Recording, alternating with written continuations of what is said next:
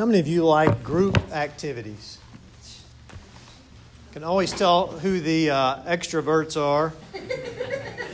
I hate group activities. I just want you to know that.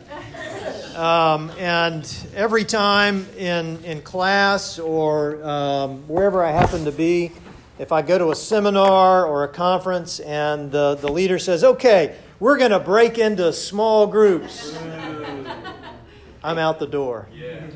It's not that I don't like people.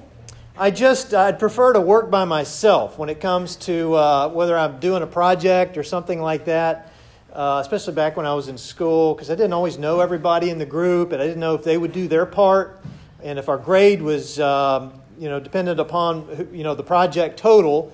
I wanted to be sure that I was making sure it was getting done. But one of the things that I've noticed with group, especially group building exercises, and you probably know the classic one, and you might have even participated in it. It's where you have all of your teammates behind you, right? And you're supposed to turn around and fall backward, right? How many of you have done this? How many of you were caught?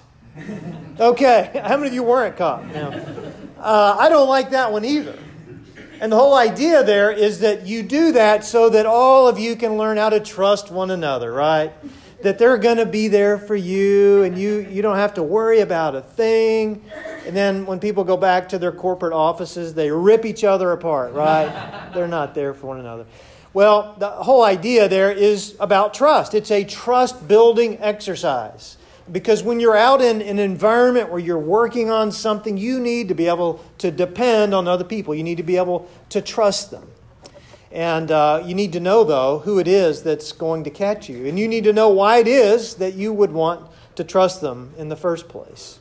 What we've heard from our psalm this morning, from Psalm 146, is that there are some things that we need to understand about trust. And the psalmist teaches us about trust. Who you can trust, who you can't trust.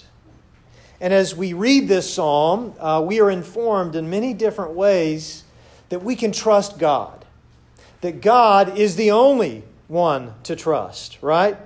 And we'll see some contrasts that go back and forth here. But I found several reasons that we can trust God. And the first one is to be happy. How many of you want to be happy, right? Everybody wants to be happy. I'm not going to ask how many of you are happy today. You may have walked in here with all kinds of things on your mind or in your heart, things that are weighing you down, because this is what happens in life, right? Things come our way and we can be burdened and walk through life striving for happiness and yet not quite getting there, never feeling like that we've ever gotten to that point. And when we do get to that point, we feel like it doesn't last very long. One of the things the psalmist notices is, psalmist says, happy are those.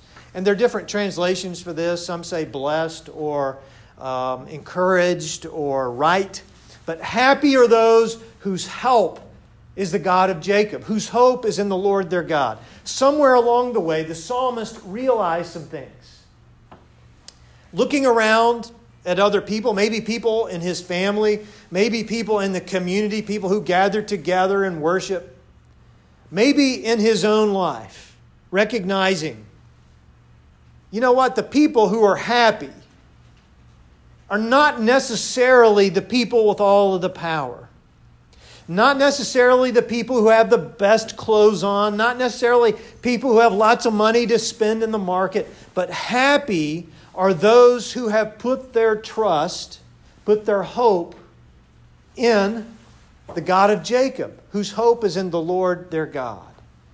And probably this is a very personal thing for this psalmist. Just coming to that point maybe of chasing after things that he thought would make him happy, but coming to the realization, no, it is in God. And if we do believe that this psalmist is David, and I think there's great reason to believe that, certainly there were other people who wrote psalms, but David was pretty prolific with his psalms, or the things that he would reflect on and write about. And so certainly if we think it's David, we know that he had a lot of reasons to get to this point in his life. I mean, being king and from such an early age, he had his ups and downs of recognizing things that he could trust, things that he couldn't trust. Amen. even knowing he couldn't trust himself, but he could trust in God. And so happiness is a good reason to trust in God. It is not just that smile on your face, but it is the joy in the midst of suffering and pain and injustice and all the other things that he mentions here in the psalm. Amen. Have you ever heard the phrase, happy as a clam? Do you really want to be happy as a clam? I mean, what is a clam? Why is a clam happy anyway? Bill could give you great details about this later. But someone suggested that maybe we should say happy as a Dane. A Dane is someone from Denmark, right? Why Denmark? Well, a study was done not too long ago of 178 different countries, nations, trying to find out which one was actually the happiest. What people in this world, around this globe, are actually the happiest people. Any ideas about who they would be? And I just gave away the answer, I guess. Denmark. Denmark is number one. Who would have ever thought? The United States was 23rd out of 178. So the wealthiest nation in the world, you would think, would be the happiest, right? Not so. Not even close. And this was based on a lot of different things that they were looking at, but it came down to a sense of wellness or a sense of livelihood, a sense of contentment. Didn't necessarily have anything to do with financial resources. And so you could say, I'm happy as a Dane from now on. But the Bible says, right here in this psalm, it tells us how it is that we could be happy. It's when we put our trust in God. And I think that does lead to happiness when we get to that point, when we know that there is someone we can trust. That's difficult to do, isn't it? Because even the people that we have trusted in our lives, the people that are closest to us, they'll let us down, won't they? Amen. That's just the nature of things. That's the reality of our world. And they may not mean to let us down, but they do. Even your best friend, your bestest best friend, can let you down. That doesn't mean you should ever not put your trust in them. But if you really want to trust someone, you trust in God. Amen. And that leads to a sense of contentment and peace and joy. No matter what else is going on around you, you can find that sense of happiness that comes from trusting in God. But the psalmist gives another reason for doing this, and that is because God is watching after us when we are in need. Or God looks after people who are in need. The psalmist says this about it. And I love this part of the psalm because this is where it gets real, right? When we begin to look at this. Do not put your trust in princes. Some of the other translations do this better, especially for Americans. We don't have, well, we had Prince, right? Prince. He died. But, and maybe you trusted in Prince. I don't know. But we don't have royalty here. We've gotten close here lately, but we don't have royalty. We don't have kings. We don't have people that, are in line to a throne or anything like that.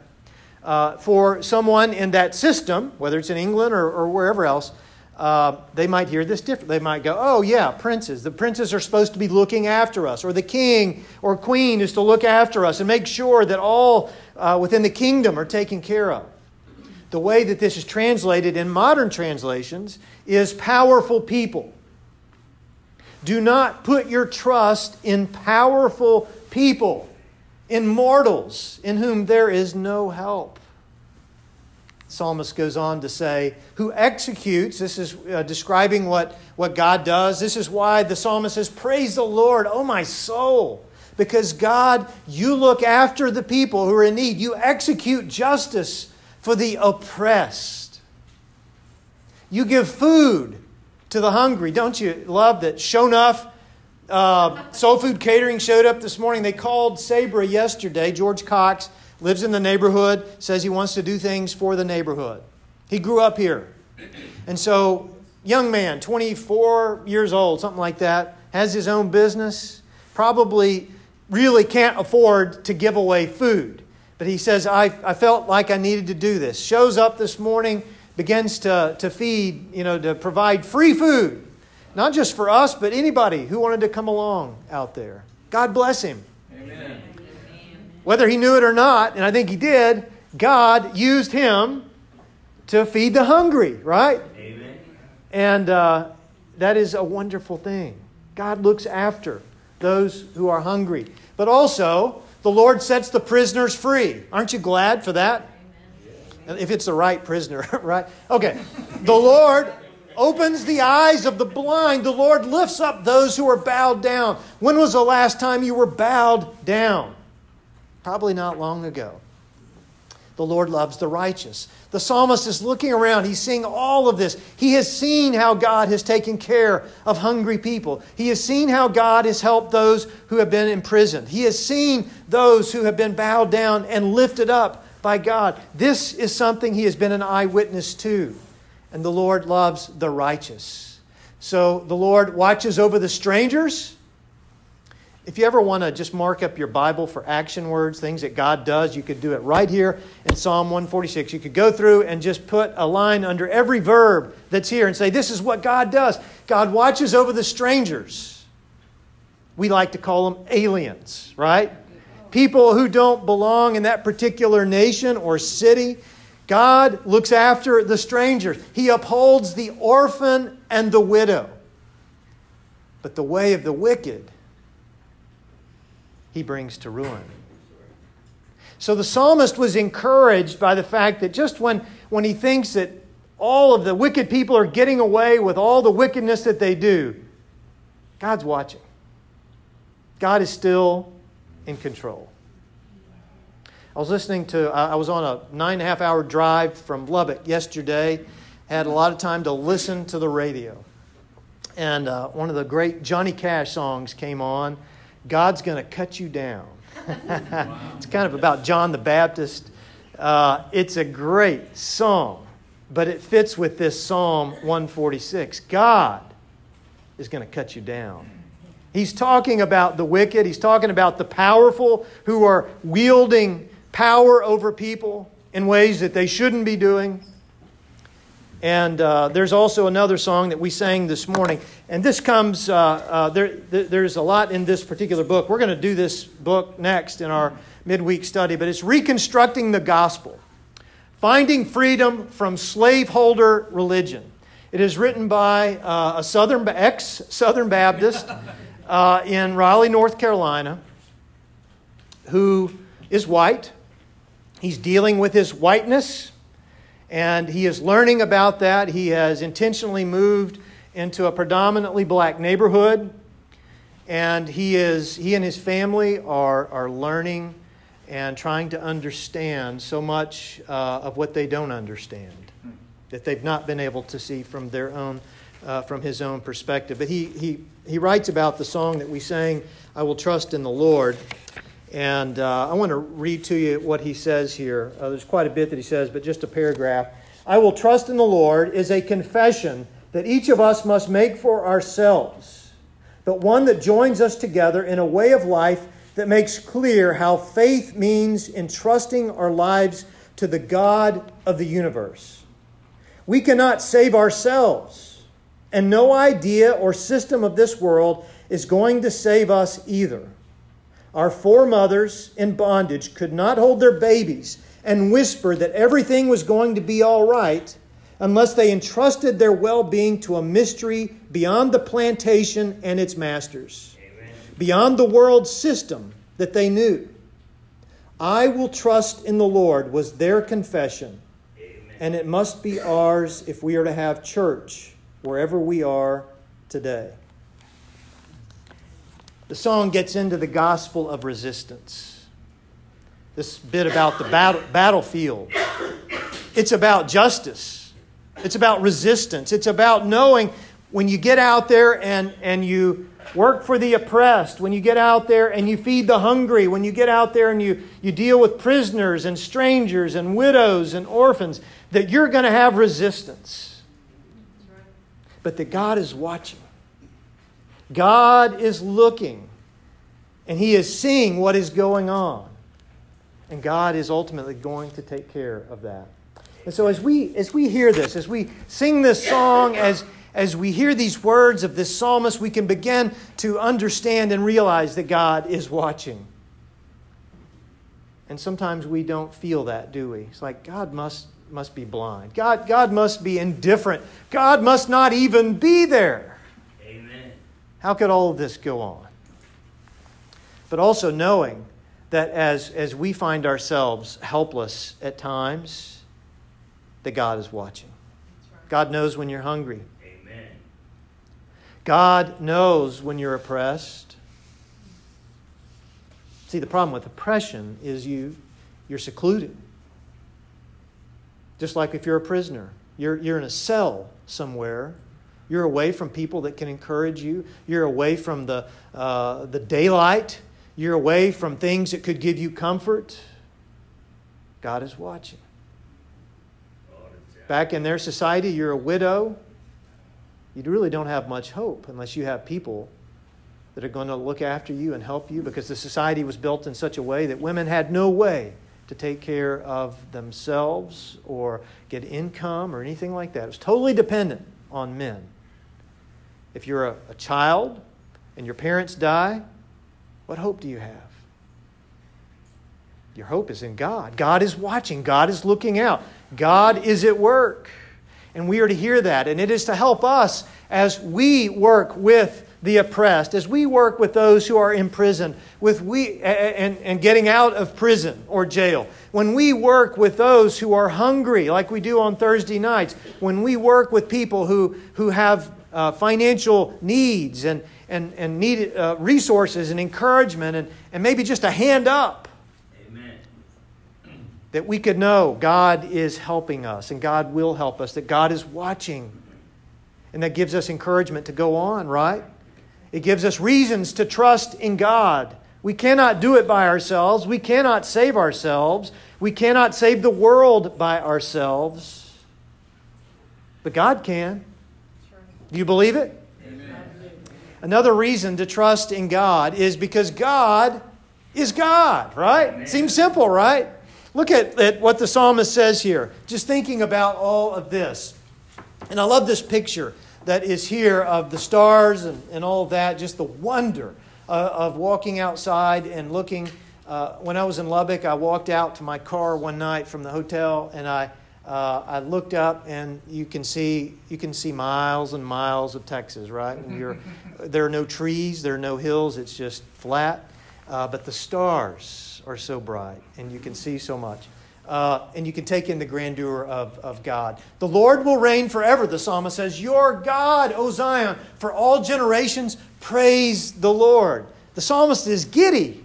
The psalmist is excited, realizing that God is God. Maybe the psalmist was out looking at the stars, considering the heavens, considering and being mindful of how small he was in the midst of all that God had made. But determining, wow, I guess I don't have anything to worry about, God, because you are still God. I love what Einstein said about physics. He says, the more I study physics, the more I'm drawn to metaphysics. Dealing with the reality of how existence and how things come together in a particular way, determining what the meaning of those realities are and how they relate to one another. The meaning of life, the meaning of physical things, of matter, of individuals. When we consider all that God has made, when we look at the heavens and consider just the amazing things that God has done, then we realize that God is God. That comes from when we are aware of God's presence around us. That's why this prayer of silence is so powerful. And I recommend you just this week, every day this week, find 5 minutes of your day. Maybe go longer, but at least 5 minutes. Sit down in a chair somewhere that is quiet, in a room that is quiet, and just sit there. Close your eyes. Do a little deep breathing. Recognize your chair that's holding you up, your feet that are on the floor, that you're grounded in what's going on around you. You recognize that God has given you the breath that God has given you, that God is with you, that God loves you. You can just begin to contemplate all the things that relate to the God that is with you. I just encourage you to do that. Be aware. Be aware in the conversations that you have with one another. Maybe today at lunch. Maybe when you go home or wherever it is that you happen to be today. Pay attention. When you look in a child's face, when a child says something that makes you just laugh, or when a child says something that makes you just angry, whatever the case, wherever you happen to be, just pay attention and be aware that God is God in the midst of all of this. And delight in how God is in the midst of all of this. Be delightful in all of that. And recognize it. Amen. And maybe even sing a little bit. If you sing like me, you need to go off somewhere by yourself and sing by... I was scared to even sing in the car yesterday. It sounds so bad. But maybe just sing a little bit. Bill will give you more words to the songs. He'll give you whatever it is you need. If you want to learn more about some songs that we sing, we don't advise that you take a hymn book home with you, but we'll hook you up with some songs. If you'd like to know some songs you could sing that will help you delight more in God. Well, all this to say, there are more reasons that we could consider. We just don't have time to look at all of them this morning. But as I think back about that group exercise, trust building, you really do want to look behind you and see who it is that's back there. You want to know who it is that's there. And even more, you want them to know you. I find that that is true with God. When I look back in my life and see that God has been there for me in the past, I can know that God will be there for me in the future. Amen. And as we do that as individuals and as a church, we find someone, finally, that we can trust.